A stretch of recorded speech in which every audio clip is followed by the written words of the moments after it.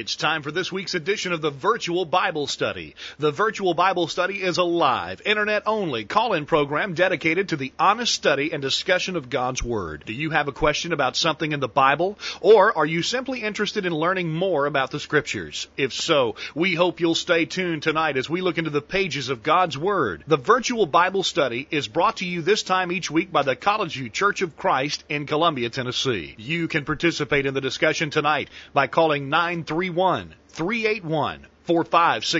or by emailing your questions or comments from collegeview.com. We hope you'll take out your Bibles and study along with us as we begin an exciting study of God's Word on this edition of the Virtual Bible Study. And welcome into the Virtual Bible Study. This is the Virtual Bible Study for December 25th, 2008. Welcome to the program. We're glad you're part of it. My name is Jacob Gwynn. My father, Greg Gwynn, is here. Hello, Dad. Jacob, great to be with you on the Virtual Bible Study tonight. We look forward to a good discussion and hope that we'll be able to do some Bible study that will be helpful to a lot of people because we're going to try to get it out in some different ways tonight. Well, it is a unique opportunity for us tonight. We do have a low live audience. Hopefully we'll make up for that in those catching us on the podcast and the archive version. Yeah, we figured tonight our audience might be down a little bit. Probably a lot of people had a lot of activities that might keep them away from their computer screen tonight.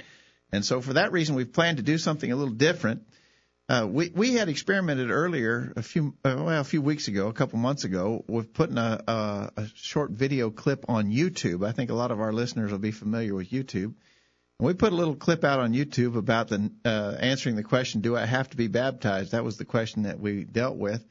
And I was checking earlier today, Jacob, and that thing has been viewed over 500 times by people apparently maybe searching for an answer to that Bible question.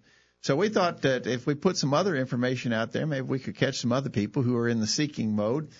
And since we thought we probably would have a low listenership tonight because of the specific day that it is, we would just try to do a program wherein we would do short segments on some different Bible subjects. YouTube maximum length of a video you can put up on YouTube is 10 minutes.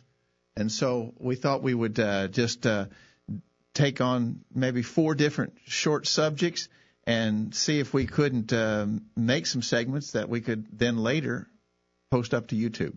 All right, and we have some more listeners coming online now, so if you're just joining us, we're glad you're part of the program tonight. And, we want to talk about some different subjects. We'll go ahead and list the subjects we want to talk about tonight. You can be thinking about it. You can be a part of the broadcast now and also up on YouTube. We want to ask the question, what does the Bible teach about abortion? We'll take about 10 minutes and talk about that.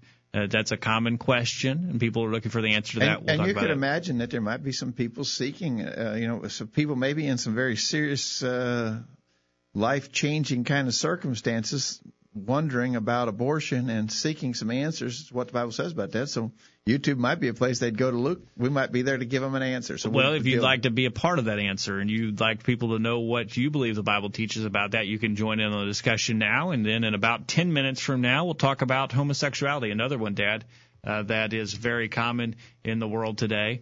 A lot of people wondering, what does the Bible teach about homosexuality? It is becoming more accepted, unfortunately. We'll talk about what the Bible teaches about that. Again, you can imagine some people will be seeking that.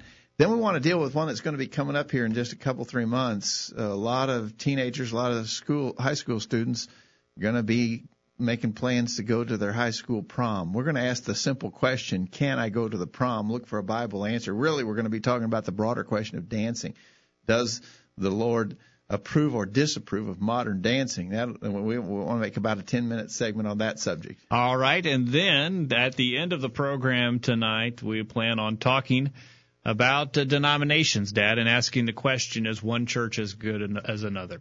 Does it matter what church I'm a part of? That's an important question. A lot of people should be seeking the answer to that, and I think people are, but it should be a question of greater interest than it even is. We need to know, is one church as good as another? Are we free to make our own preferential choices in such matters? We want to talk about, is one church as good as another? Yeah. So those are the 4 questions. And I don't think they're related at all. I think each one of them is. Everyone's a standalone question. So if you have a short attention span tonight, this is the program. Yeah, this is a program for people with short attention spans. And we'd like your input. We've got some already, and we'd like to get some more input on any or all of those 4 points. But tonight especially, you got to keep your answers real brief. We need just quick little points. Make your point. give us the Bible verse that backs your point, and then we'll try to include that if we can. We may not get to all of them, but if you'd like to, if you've got an especially insightful comment, we'll try to use it. 877-381-4567. Call and be a part of our program, or send your emails to questions@collegeview.com. And I was just checking the screen here, Dad, and this is somewhat coincidental, obviously, but you're wearing a red shirt, I'm wearing a green shirt tonight. Well, that is totally coincidental. Maybe I don't know if that's appropriate or inappropriate, but that's the way it worked out.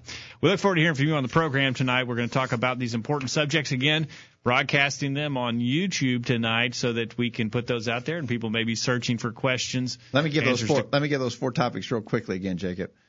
We're going to talk about abortion, homosexuality, dancing, going to the prom and dancing, and number 4 is one church as good as another. So give us a quick one-liner on any one of those subjects or all of those subjects, and we'll try to work you in if we can as we go to do some quick little YouTube videos. All right, you want to get into the first one? Let's do the first one. Let's do the one about abortion. All right, if we can cue the So what we're going to do each time, Jacob, is we're going to just sort of intro this to someone who's not familiar with the virtual Bible study. So those of you who are listening live tonight, and those of you who may listen to the podcast or audio archive of this, realize that we're going to intro ourselves quickly for each one of these segments. All right. Hi, I'm Jacob. And I'm Greg. And we're the regular host of the Virtual Bible Study, a weekly Bible study program conducted over the Internet, exclusively over the Internet. We deal with a wide variety of Bible subjects, and we invite listener participation in all of our discussions. You can hear our program live every Thursday evening at 9 o'clock Eastern, 8 o'clock Central Time. If you'll go to our website, www.thevirtualbiblestudy.com, and follow the link to hear our program via the live audio stream. We also stream live video, and you can also find out more information about our podcast if you'll visit thevirtualbiblestudy.com. One question that is frequently discussed, Dad, is the question about abortion, and the wanting to know, what does the Bible teach about the subject of abortion? It's an important subject because we believe there are human lives involved. I think that's right. It's a very important question that everybody ought to know what the Bible teaches about it. I'm afraid a lot of people are ignorant of what God thinks on this subject, and there are even a number of religious people who would argue in favor of abortion, or at least some degree or some kinds of abortion. But I believe that the Bible is very clear on this, and we could go back to the Old Testament to point out the fact that God has always demanded a reverence for human life. In Genesis chapter 9 and verses 5 and 6, just after the great worldwide flood in the days of Noah, God spoke about how we should reverence human life when he said in Genesis 9, verse 5, "Surely your blood of your lives will I require, at the hand of every beast will I require it, and at the hand of man, at the hand of every man's brother will I require the life of man. Whoso sheddeth man's blood, by man shall his blood be shed, for in the image of God made he man." There God spoke about reverence for human life.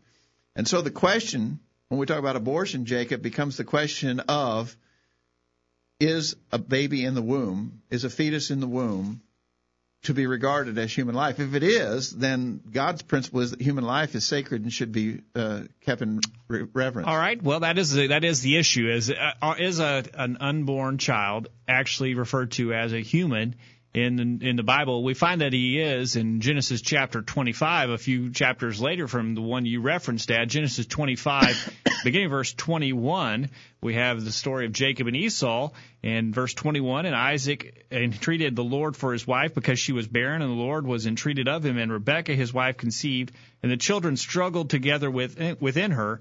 And she said, "If it be so, why am I thus?" And she went to inquire of the Lord. The Lord said unto her, "Two nations are in thy womb, and two manner of people shall be separated from thy bowels. And the one people shall be stronger than the other people, and the elder shall serve the younger."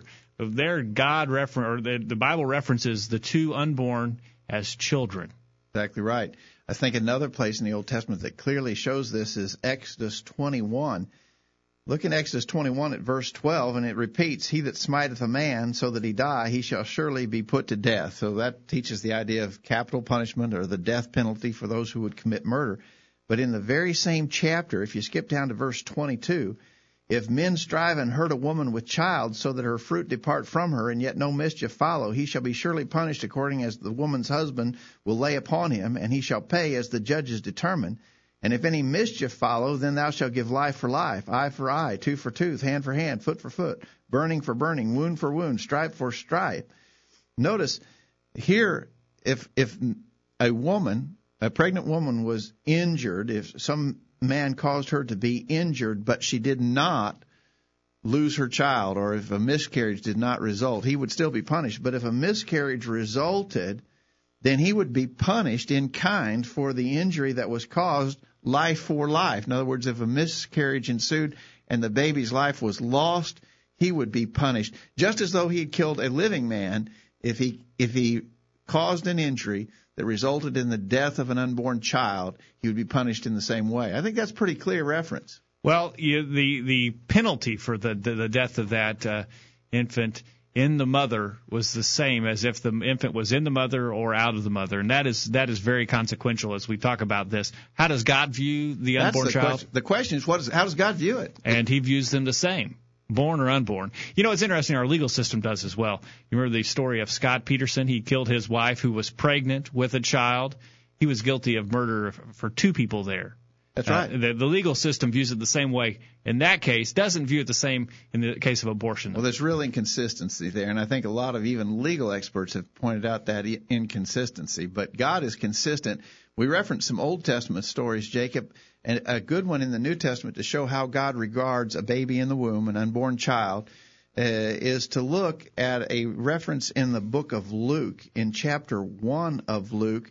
And one of our regular listeners to the virtual Bible study, Don in Antioch, Tennessee, said the Bible says the babe leaped in her womb.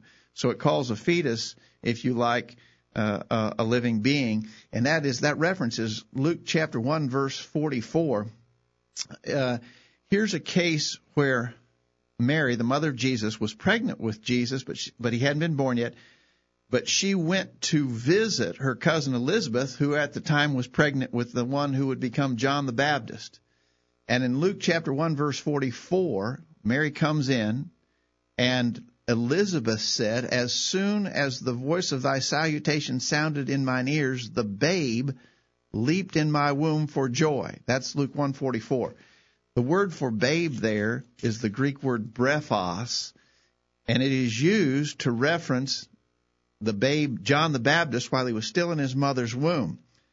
Now, take that and go one chapter later in Luke chapter 2, verse 16, after Jesus was born, and it speaks of the shepherds coming to see him, and it says they came with haste, Luke 2:16, they came with haste and found Mary and Joseph and the babe lying in the manger. The word babe, there's the same Greek word brephos. And so it's interesting, by inspiration, the Holy Spirit used the same word to describe the babe in the womb and a babe already born, same word. And I think that makes a good argument for the fact that God regards that as the babe in the womb as a living soul. You know, in this discussion of abortion, there is a big discussion about when does the child become a child, when does it become a human. And in the same account that you referenced there in Luke chapter 1 of John the Baptist, notice in verse 36, Elizabeth, and behold thy cousin Elizabeth, she hath also conceived a son in her old age. At the time of conception, she had conceived a son. That's right. It's interesting to remember that Luke, who recorded those words by inspiration, of course, but Luke was a physician. And as a physician, the Holy Spirit inspired him to record words that make a point, I think, about when God regards a being as a living being, and it's I believe the Bible would indicate from the point of conception. All right. And finally, maybe one more point before we end this quick discussion about abortion. It's really an important subject, obviously. In 2 Timothy chapter 3, beginning verse 1, the Apostle Paul speaks about perilous times that shall come. And he mentions some terrible things. Men would become terrible in many ways. He says, men shall be lovers of their own selves, covetous, boasters, proud, blasphemers, disobedient to parents, unthankful, unholy, without natural affection, he says, truce breakers, false accusers, and so on. And he says that these have a form of godliness, but they deny the power thereof. The expression there, without natural affection, is an important one. There should be a natural bond between a mother and child. And anyone, mother or father, who could kill a child in the womb is lacking that natural affection. And, of course, the Bible speaks about men getting to that point of corruption in their lives that they wouldn't even have the natural affection that they ought to have. All right. Well, let's talk quickly, Dad. There may be someone listening to or viewing this video who is pregnant with a child, maybe out of wedlock, maybe in unfortunate circumstances. What do we say to that person who is faced with that challenging situation, no doubt, facing a child that was unplanned, maybe in difficult times? What kind of instruction can we give them? Well, we're not denying the fact that people get in some difficult circumstances, but killing the child is not the answer. There are other options available, and we would certainly encourage anyone in that sort of predicament to seek other options. Killing the unborn child is not the right option. It's not a loving thing to do. It's not loving, and it's sin. It's a sin, clearly a sin. God equates it with murder. And so we're going to do the right thing, and it may be difficult to do the right thing, but if we will do what God wants us to do, He's promised us to bless us, and He's promised us that He will assist us in that effort. That's right. Now that's some thoughts that the Bible gives on the question of abortion, and we hope it's been helpful. If you're seeking some answers, we hope that you'll pursue more information and pursue some other options, but certainly not abortion. And you can contact us at our website, thevirtualbiblestudy.com, if you have any questions along this subject, or if you have any Bible question that you'd like to discuss. We would encourage you to contact us. We'd love to hear from you. And we invite you to listen to the Virtual Bible Study every Thursday night on the Internet. It's at 9 p.m. Eastern Time, 8 o'clock Central Time. And again, the address is thevirtualbiblestudy.com. Thank you for viewing our video. Thank you. All right. Well, there's the question of abortion, and we hope that you benefited from listening to that. And we didn't have anybody take us up on our offer to call us during that segment, Dad, or send an email, but we do welcome your call at 877-381-4567, or send your emails to questions@collegeview.com. We're running a little behind for a break. We'll take that break. We'll get our thoughts together, and we'll go on. What we're going to do, too, on our breaks tonight, Jacob, we're just going to do some highlights from some bullet points of the past. You know, this is the last virtual Bible study for 2008. And so this will sort of be the retrospective. We'll have the best of the bullet points from 2008, and for your listening pleasure tonight. We'll take a short break, and we'll be back on the other side to take up the question of homosexuality, another topic that is very common in the news, and a lot of people wondering about homosexuality. What does the Bible teach? We'll take up that subject on the other side. Don't go anywhere. The virtual Bible study continues right after this. After these important messages, we'll be back to take your comments. Email them during this break. This is Greg Gwynn with this week's Bullet Point.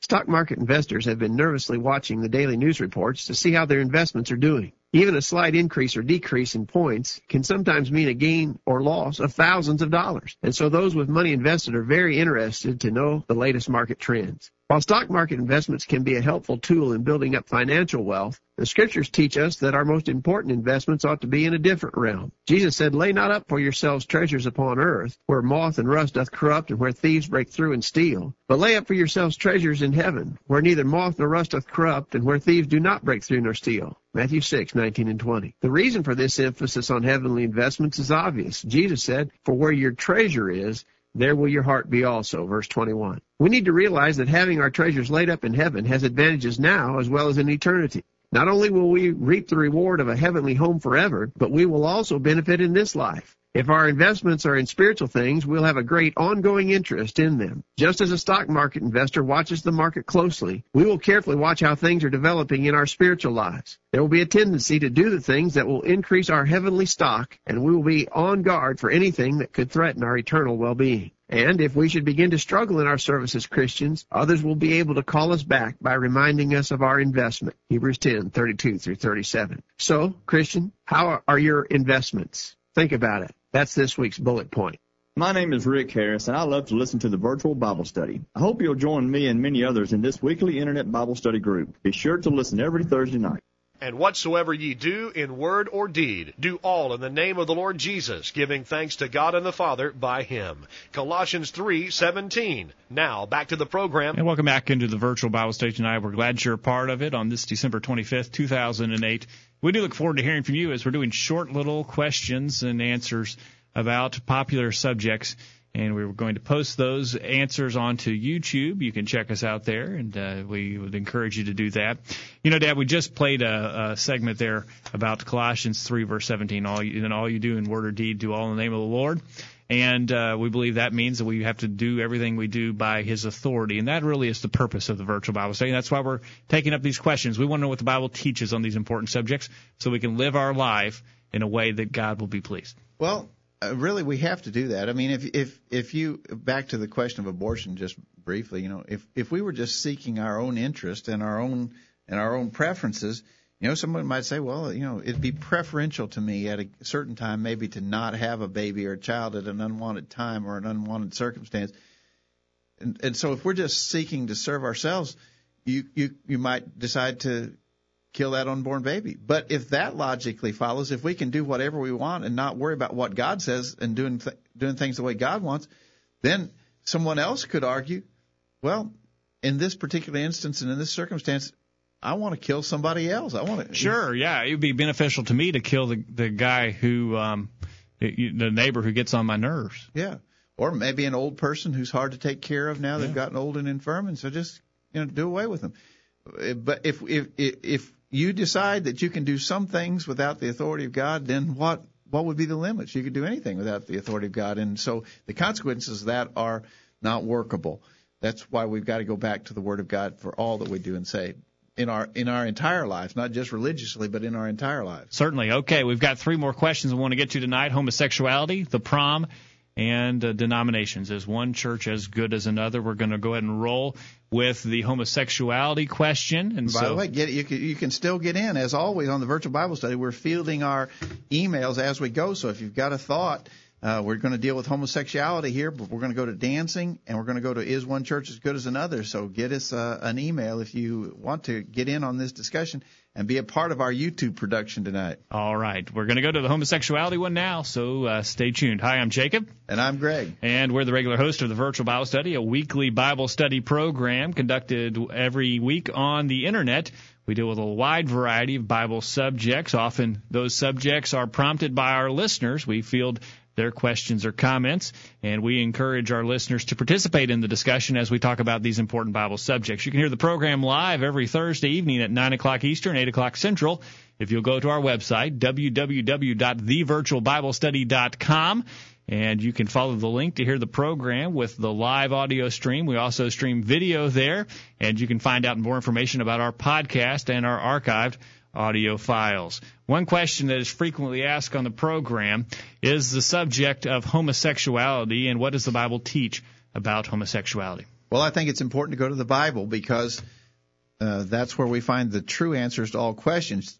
Public or I guess popular thought on the subject of homosexuality has evolved a lot just in recent years. We see a lot greater acceptance for homosexuality than we used to. It is evolving currently. We see it as becoming more and more accepted. In fact, now the common idea is that homosexuality is a group of homosexuals are being discriminated against, much like the African Americans were discriminated against recently in our society. Well, that raises the question then.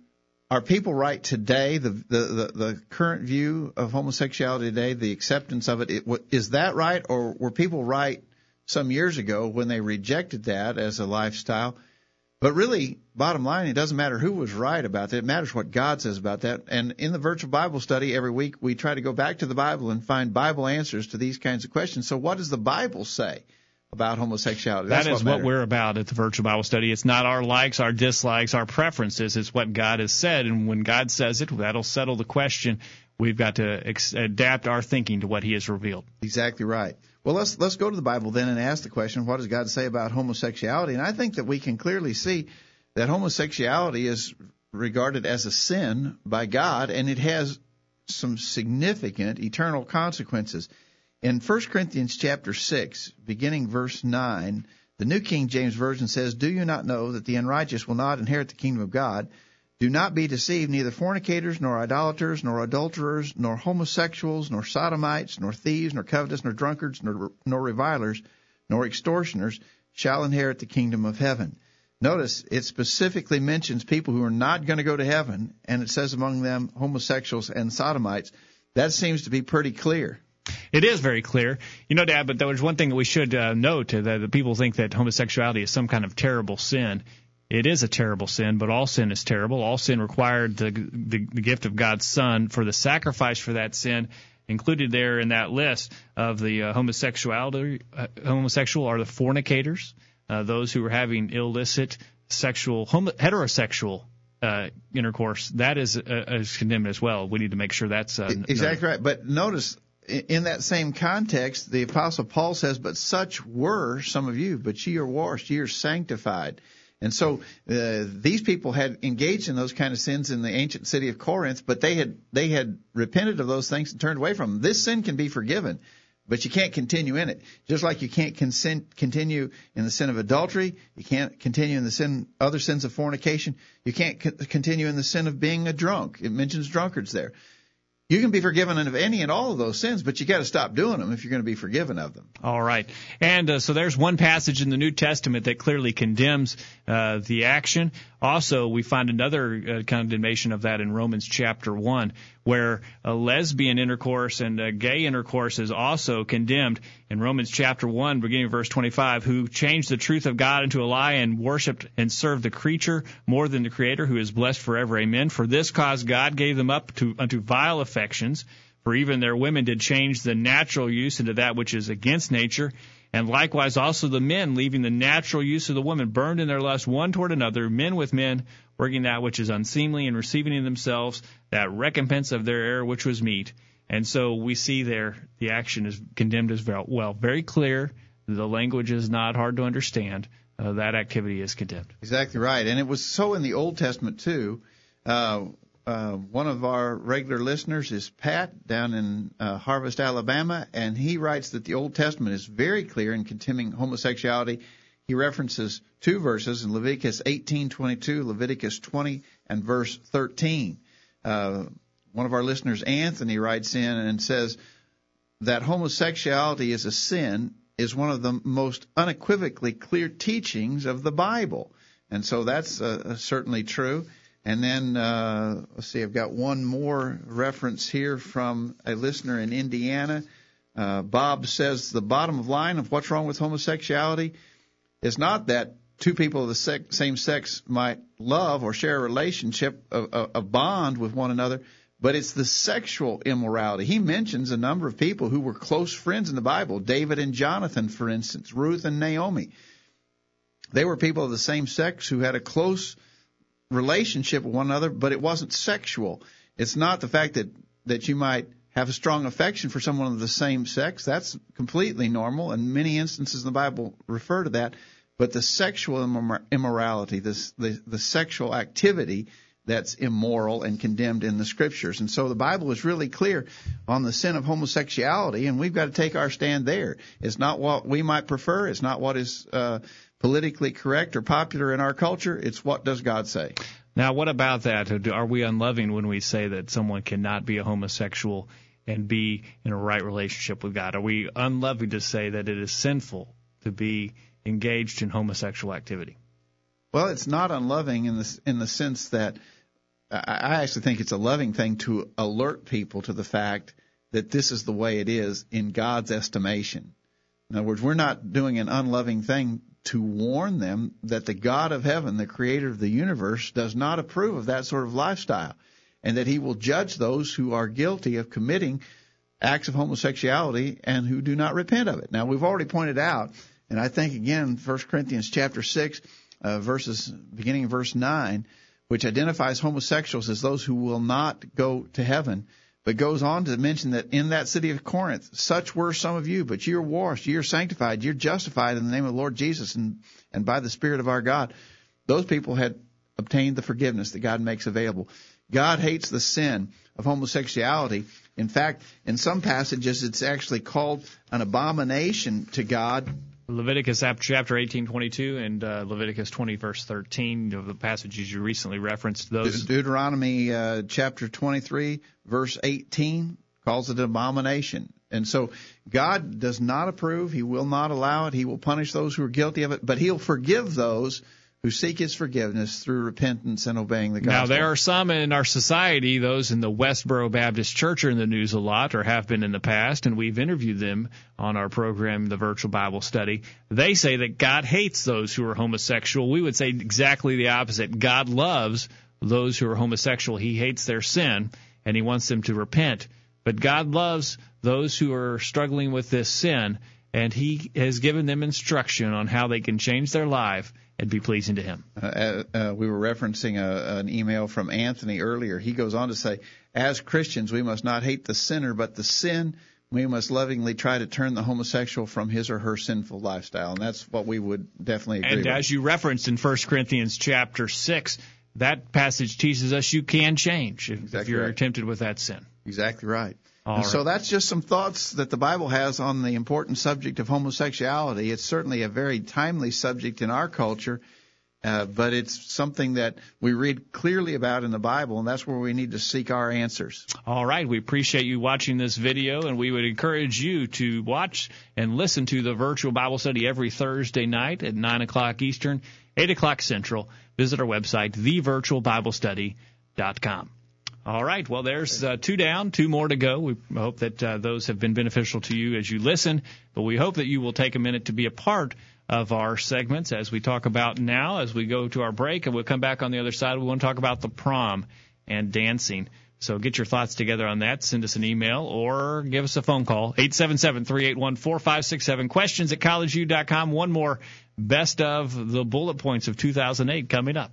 These guys are doing all of the talking. We need to hear from you. Call in now. The Virtual Bible Study continues right after this. This is Greg Gwynn with this week's Bullet Point. There's a disturbing trend evident among God's people. We are seeing an increasing tendency on the part of parents to allow their children to do what they themselves would never consider doing. A few examples may illustrate the point. Too many Christians are allowing their children to go to movies that they themselves would never attend. Everyone realizes that movies in general have become more and more evil, and there's been a gradual shifting of the rating scale. Many films that would formerly have carried an R rating are now rated PG-13. For some reason, parents have decided that these are suitable for their kids. They're not. If parents don't help their children in choosing to avoid such moral filth, who will? And we can add the same warning about television shows and the Internet. We hear of way too many kids with TVs and computers in their own rooms, making their own decisions about what they view. This is truly a spiritual disaster. Another example. More and more Christians are permitting their kids to wear clothes that they themselves wouldn't be caught dead wearing. Shorts, swimming suits, halters, bare midriffs, and so forth are becoming common, not just among worldly folks, but by kids in the church. Here's the question. Parents, if you don't dress that way, why do you allow your kids to do so? When do you suppose they will acquire a sense of modesty and shamefacedness if you don't instill it in them now? Another example. There are many teenagers who are being allowed to attend concerts and other such events that are simply ungodly. Why do parents, who would be ashamed to be seen at such places, permit their kids to go there? Are you not worried about the corrupting influences? Parents, open your eyes. Look, think. Where is this all headed? Where is it leading your kid? Where will they be in another 10 or 15 years? By then it may be too late. That's this week's bullet point. Think about it.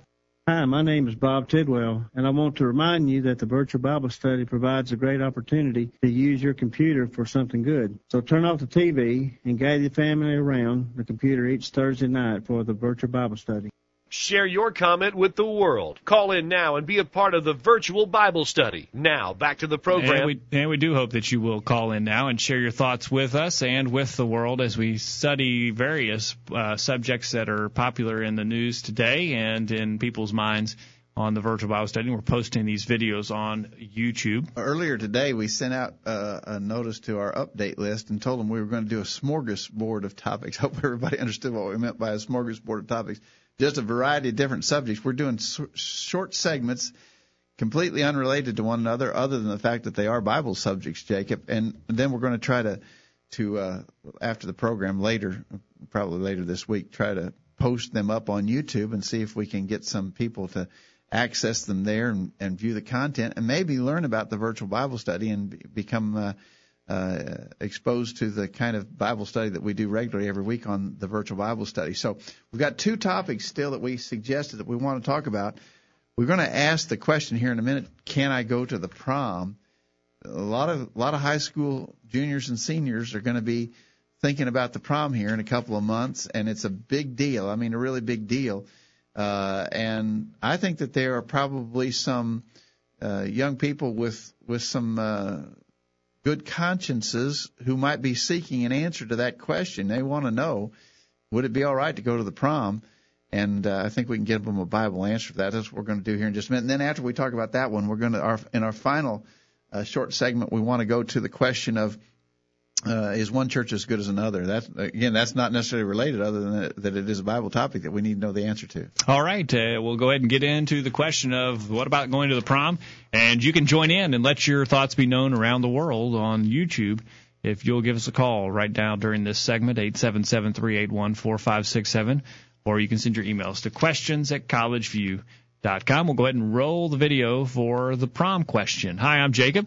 And I'm Greg, and we're the regular host of the Virtual Bible Study, a weekly Bible study program conducted exclusively over the Internet. We deal with a wide variety of Bible subjects, and we invite listener participation in all of our discussions. And you can hear the program live every Thursday night at 9 o'clock Eastern, 8 o'clock Central Time. If you'll go to our website, thevirtualbiblestudy.com, follow the link there, and you can hear the program. We stream the program live with audio and video, and you can also catch our program on podcasting. You can find out more information there on our website. We take questions from our listeners, and they sometimes prompt the subject that we study on our weekly program. And one of the questions that is asked and has been discussed is, what about going to the prom? Can a Christian or someone who wants to be pleasing to God go to the prom and dance? That's the question. I like the way that you posed it, Jacob. The question is, can a person who's really concerned about what God thinks go to the prom? If you don't care what God thinks, then you're going to do whatever you want to do about any subject. But if you care what God thinks, then you got to look to the Bible and find out what He authorizes. You can do anything and everything that you want, but if you want to be pleasing to God, you're going to live your life as He has prescribed in the Scriptures. Exactly right. Now, on this question of going to the prom, or really what we're talking about here, Jacob, is the broader question is of dancing. What does the Bible say about dancing? And the prom is just a dance. It's the dance of the year at most schools. It's the social function of the year. But the question we've got to answer is, what does the Bible say about the prom? And what does, in a more general way, what does it say about dancing?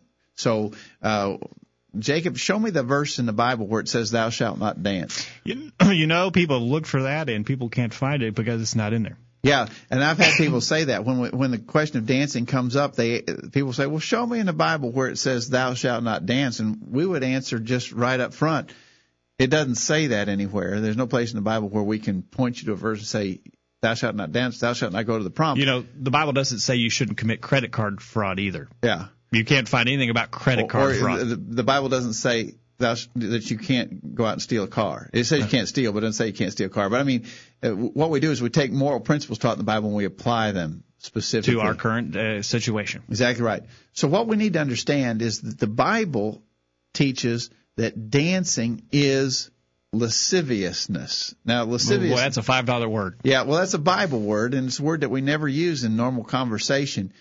But it is an important word that we need to understand, because I want you to notice in Galatians chapter 5, beginning verse 19, the works of the flesh are manifest, which are these: adultery, fornication, uncleanness, lasciviousness, and it goes on to mention several other, including drunkenness and so forth.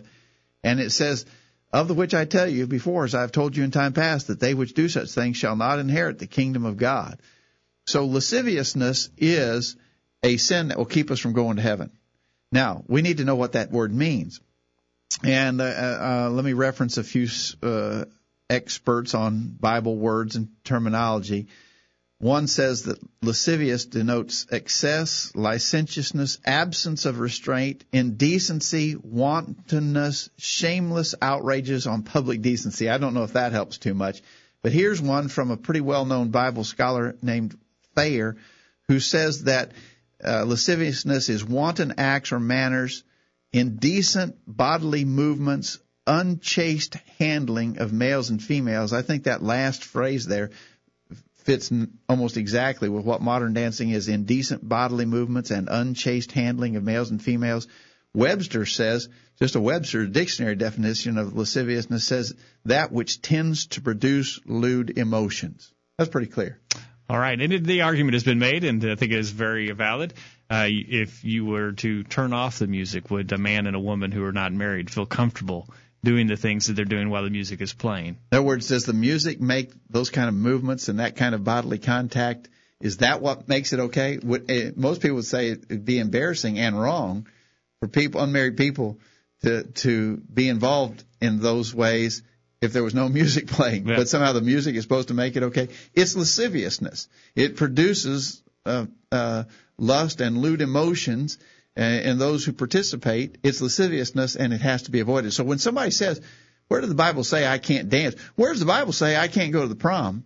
Well, we would say it says it in places that condemn lasciviousness, like Galatians chapter 5 there, beginning at verse 19, that lists the works of the flesh. 1 Peter chapter 4, verses 3 and 4 is another passage that uses the same word and tells us that we've done that in the past, but if we're going to be pleasing to God, we need to cut that out in the future. 1 Peter chapter 4, beginning of verse 3, for the time past of our life may suffice us to have wrought the will of the Gentiles when we walked in lasciviousness, lust, excessive wine, revelings, banquetings, and abominable idolatries, wherein they think it strange that you run not with them to the same excessive riot, speaking evil of you.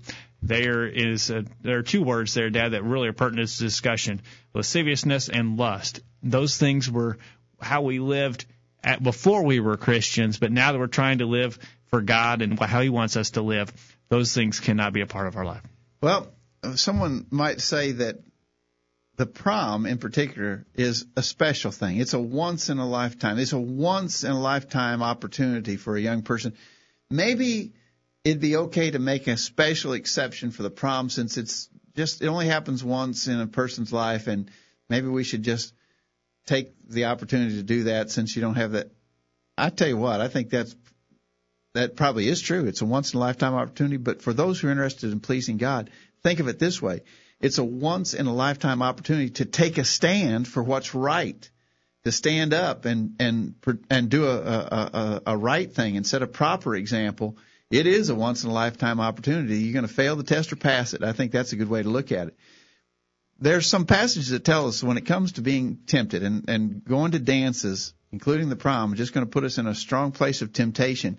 We're supposed to flee from temptation. In 2 Timothy chapter 2, verse 22, it says, flee also youthful lust, but follow righteousness, faith, charity, peace with them that call on the Lord out of a pure heart. We're supposed to flee from things that would cause us to have feelings of lust in our heart. Going to a dance, instead of fleeing from it, is actually running toward it. And you're just putting yourself in a place of temptation. We understand the terminology flee when it comes to physical dangers. When there are physical dangers around, we get as far away from them as possible. In spiritual matters, we need to do the same. And that is especially important for young people as they're tempted with those thoughts and those desires to flee from them, as the instruction to Timothy there in 2 Timothy chapter 2. One of our regular listeners to the virtual Bible study is Don in Antioch, Tennessee, and he writes concerning going to dances and going to the prom. He says, no, Christians ought not to go because they are to be modest in their talk, actions, how they dress, and they should avoid the appearance of evil. There he's alluding to 1 Thessalonians chapter 5, verse 22, which says, abstain from all appearance of evil. We're supposed to let our light shine. Matthew chapter 5, verse 16, in other words, set a good example. And those would be additional reasons why that a person interested in pleasing God should not go to the dance, should not go to the prom or any other dance. And I believe that's a clear Bible answer to that question. Well, that is what we look for on the virtual Bible study. We want to go to God's Word and find out what He teaches there for us so that we can live a life that's pleasing to Him, because we know that we can't make up the way of ourselves.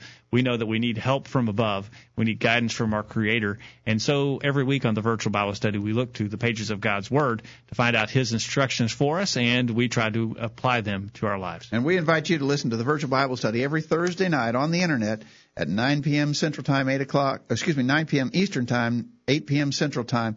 And the address again is thevirtualbiblestudy.com. Thank you for watching our video.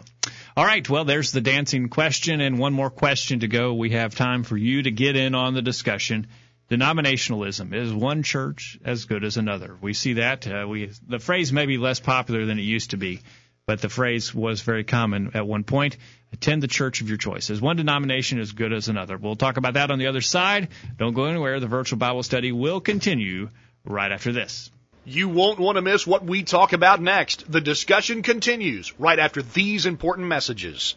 This is Greg Gwynn with this week's Bullet Point. The dictionary defines the word justify to mean, quote, to defend or uphold as blameless or right, to declare guiltless, absolve, acquit. When it comes to our soul's condition, there are two very different ways to approach the business of justification. The first way is by means of the soul-redeeming blood of Jesus Christ. When we humbly acknowledge our own sinfulness and in true faith obey the commands of God, we are, quote, justified by His blood and shall be saved from the wrath through Him. Romans 5, verse 9. Those who do not find real justification by God's plan often follow another route that we refer to as, quote, self-justification. This is not new. Many men, past and present, have made such efforts. Several common tricks are employed when folks try to justify themselves. They will, for instance, ignore the problem. Some seem to think that if they don't acknowledge they're wrong, it will somehow disappear. It never does. Or men may try to deny their sin. Their, quote, heart is waxed gross and their ears are dull of hearing, Matthew 13, verse 15,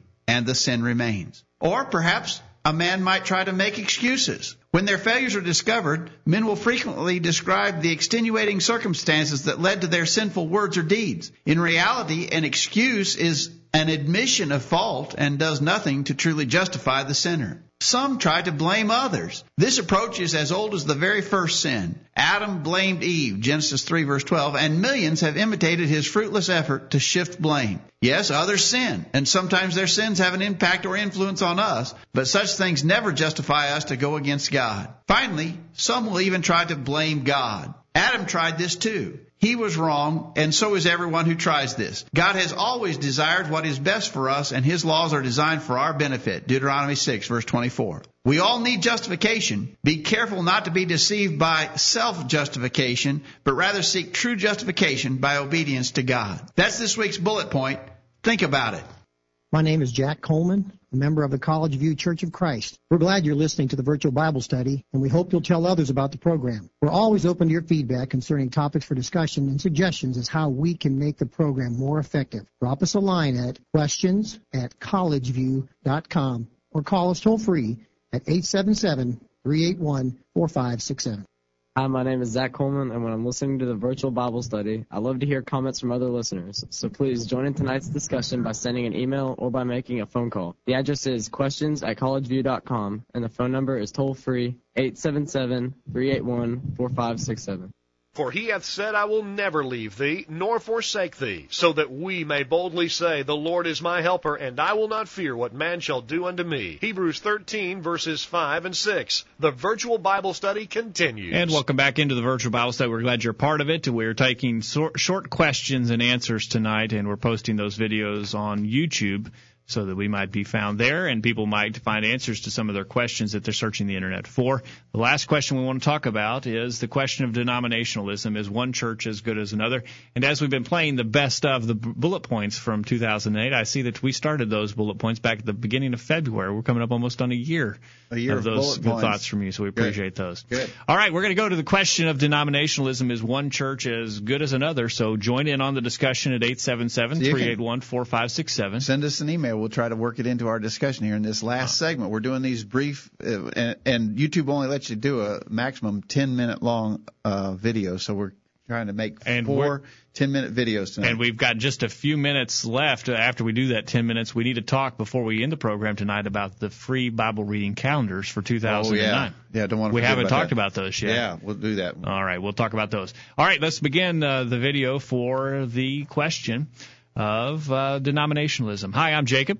And I'm Greg, and we're the regular host of the Virtual Bible Study, a weekly Bible study program conducted exclusively over the Internet every week. We deal with a wide variety of Bible subjects, and we invite listener participation in all of our discussions. You can listen to the program live every Thursday evening at 9 o'clock Eastern, 8 o'clock Central if you go to our website, www.thevirtualbiblestudy.com. That's thevirtualbiblestudy.com. You can follow the link there and hear the program via our live audio and video stream, or you can catch us on our podcast. Find out more information at thevirtualbiblestudy.com. On the Virtual Bible Study, we take questions from our listeners, and one question that we have discussed in the past and is a question that many people have concern about. Is one church as good as another? There's a lot of different denominations in the religious world today. Doesn't matter what church I'm a member of. I think that's a very common idea that one church is as good as another. And that when I decide to do something religiously in my life, that really I just have a huge selection, a sort of a potpourri, a smorgasbord, if you will, of choices out there. You do what works for you. Whatever I like is out there. I'll just go and pick one that I like, and one church is as good as another. That's a pretty common idea. We want to challenge that thinking with this question: is one church as good as another? And I believe what we're going to find out is that that's not a true notion. Although it's very popular, it's not true to what the Bible says. That concept has led to the religious chaos that is evident in the world today, and especially in America. Open up a phone book and find out how many different denominations you can choose from. That is chaotic, and that is not unity. That's not the unity that Christ desired for his followers. In Matthew chapter 16, verse 18, Jesus made a promise about building his church. He had the Apostle Peter had just identified him as the Son of God, the Savior of the world. And Jesus said, upon this rock, in other words, upon the rock of his identity as the Son of God, upon this rock I will build my church, and the gates of hell shall not prevail against it. Notice the church would belong to him, and notice that it was singular in nature. He said, I will build my church, just one. Jesus said he was only going to build one church. And in fact, the Scriptures teach that there is only one true church of our Lord and Savior, Jesus Christ. In Ephesians chapter 4 and verse 4, it says there is but one body. And earlier in that same epistle, in Ephesians chapter 1, verses 22 and 23, it identifies the church as his body. There's one body. The body is the church. Therefore, there is but one church. And that's what we would expect, because that's what Jesus promised. He was going to build one church. I believe then that our challenge becomes finding that church in the world today. As you mentioned, Jacob, there's hundreds, thousands of different religious organizations. We got to find the one true church of our Lord and Savior Jesus Christ. He said he was only going to build one, and the Scripture says there only is one. Which one is it? How do we find it? That is a good question. And, if we leave it to human preference and human opinion on how we should worship and how the church ought to be organized, if we leave it to our personal opinion, we'll have a church for as many different opinions as there are, and we have that now. The only way we can get back to the one church that Christ died for, and the one church that he established, and the unity that he prayed for in the garden before his death, is if we will go back to the instructions that he has given us in his word. If we'll all play by the same rules, we can all be marching together and be a part of that one church. Exactly right. And I think that's the key. We have to play by the same rules. The rules are those that are set forth in the New Testament. We're not free to pick and choose what we like, what we prefer to do, and leave off what we don't want to do. But we have to be doing everything by the authority of the Scriptures. Colossians 3:17, whatsoever ye do in word or deed, do all in the name of the Lord Jesus, giving thanks to God and the Father by him. That expression, doing all in the name of the Lord, is an expression that means that we have to have his authority for everything that we do. If we're following creeds or human instructions, then we're going to be divided by default. By definition, we'll have different denominations, because the Methodist Creed is going to be different than the Presbyterian Creed, and the Presbyterian Creed is going to be different than the Lutheran Creed. All of these different creeds are going to drive division and denomination. If we're going to lay those creeds aside, though, and we'll follow the Bible, we'll be unified. We'll be doing the same thing if we'll just live by its precepts. Exactly right. One of our regular listeners to the virtual Bible study, Don in Antioch, Tennessee, said there's only one true church. Now he says if you're talking about denominations, one is as good as another. In other words, if you're talking about organizations of men, if you're talking about departures from the truth, if you're talking about people who are not following the Bible, not even trying to follow the Bible, then one's as good as another. If you're going to depart from Bible authority, you can go any way you want to. But if you're going to follow Bible authority and have authority for what you do religiously, then you got to find that one true church. What we got to do then is look for some of the things that identify that true church. One thing, Jacob, would be that has to be a church that began back in the first century, because the church that we read about in our New Testament began in the first century. It began on the day of Pentecost, as recorded in Acts chapter 2. Any organization that has its beginning point at some time later than that couldn't be the church that we read about in our Bible. The true church of our Lord and Savior Jesus Christ began in the first century on the day of Pentecost in Acts 2. So that has some important ramifications for us. If we're going to be a part of that church, then we need to organize ourselves and structure ourselves and operate in the same manner that church operated in the first century. That means our worship would be like that worship that we read in the New Testament. And the New Testament describes the 5 acts of scriptural worship, to be singing, weekly observance of the Lord's Supper, giving free will offering on the first day of the week, prayer and preaching. These were the 5 acts of worship that were engaged in by that first century church. So we would be worshiping like that church worship. We would be organized like that church worship was organized. In the New Testament, every local congregation was independent and self-governing. There was no hierarchy of organization. There was no superstructure of church denomination in which churches reported to officials in other places or higher up. There was just an independent local organization of the church. We could talk about something as simple as the name that the church goes by. If it's going to be the church you read about in the Bible, it'd have to have a Bible name. That seems like a simple point, an obvious point, but if you're looking at a religious organization and it doesn't even have a name that you can read in the New Testament, then that couldn't be the church of the Bible, right? Yeah. So we're going to look for these identifying characteristics, sort of like if you were looking for a missing person. If you were looking for a missing person, you'd list all that person's identifying characteristics, and then you'd use those identifying characteristics to go out and try to find that person. And that's what we're saying here. If we're going to identify the church that we read about in our Bibles, we're going to find out what it was like, how it was organized, what its practices were, when it began, what it was called. And we're going to take those identifying characteristics, and then we're going to go out into the religious world today and try to find the church that fits that. We could go on and on talking about it, but you summarized it there. What we need to do is open our Bibles, read about the church there, and then we need to emulate that church today. And if we'll do that, we'll know that we have the church, and we're a part of the church that Christ died to establish, and we're part of that body that he will save. And this is very important. Ephesians chapter 1, verse 3 says all spiritual blessings are in Christ, and to be in Christ is to be in his body, the church. Finding the right church is very important. And along those lines, that's what the virtual Bible study is all about. Every week on Thursday night at 9 o'clock Eastern, 8 o'clock Central, we go to the Bible, we study it to find out what God wants from us in our lives and how he wants the church to be structured. And so we would encourage you to be a part of that study every Thursday night at 9 o'clock Eastern, 8 o'clock Central. And again, the address is thevirtualbiblestudy.com. Please join us each Thursday night. Okay, well, that's the last of our videos. We appreciate you being a part of the program tonight, and hopefully those questions were helpful. Likely a review for our listeners of those subjects, but maybe you benefited from hearing those subjects discussed again.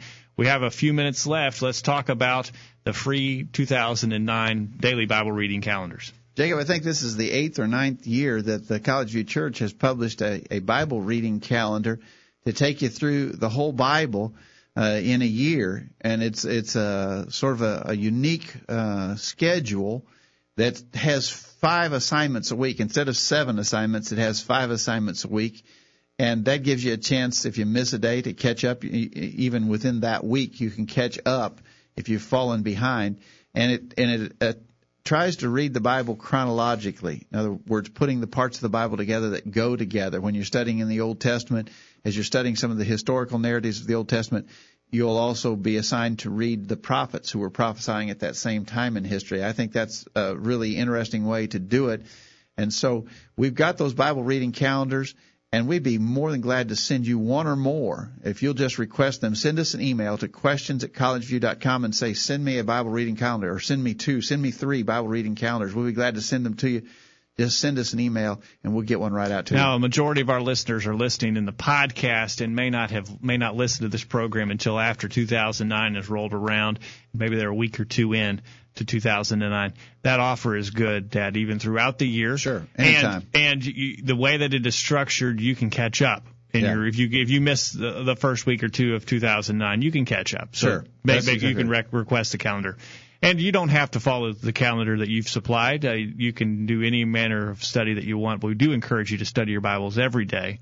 There is so much that we need to be studying, so much we need to learn from God's will. We need to be diligent. We're getting an awful lot of input into our minds on a daily basis from all different sources. We certainly need some input from God's Word on a regular daily basis, and so we're just trying to provide some tools that help make that possible. The Bible reading calendar, the virtual Bible study.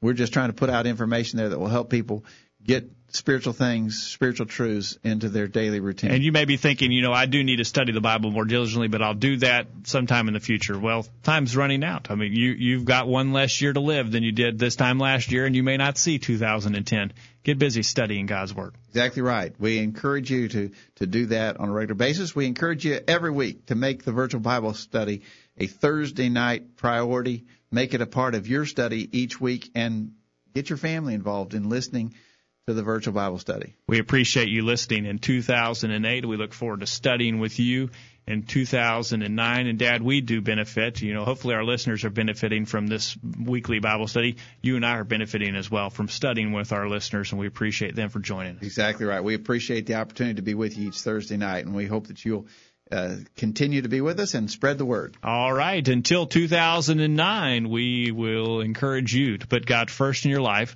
study His inspired word, the Bible, and live by it every day. You'll never regret it. Thanks for listening to the Virtual Bible Study, brought to you by the College View Church of Christ. The College View Church of Christ meets at 1618 Hampshire Pike in Columbia, Tennessee. If you are in the Columbia, Tennessee area, we encourage you to worship with the College View Church of Christ on Sunday mornings at 9:30 and on Sunday evenings at 6 o'clock. The College View Church of Christ also welcomes you to attend their Wednesday night Bible studies at 7 o'clock. If you have any questions about something that was said on tonight's broadcast or would like more information about the College View Church of Christ, please call 931-381-4567. That number again, 931-381-4567. Or for more information on the internet, visit collegeview.com. Be sure to tune into the Virtual Bible Study this time next Thursday for another informative study of God's Word.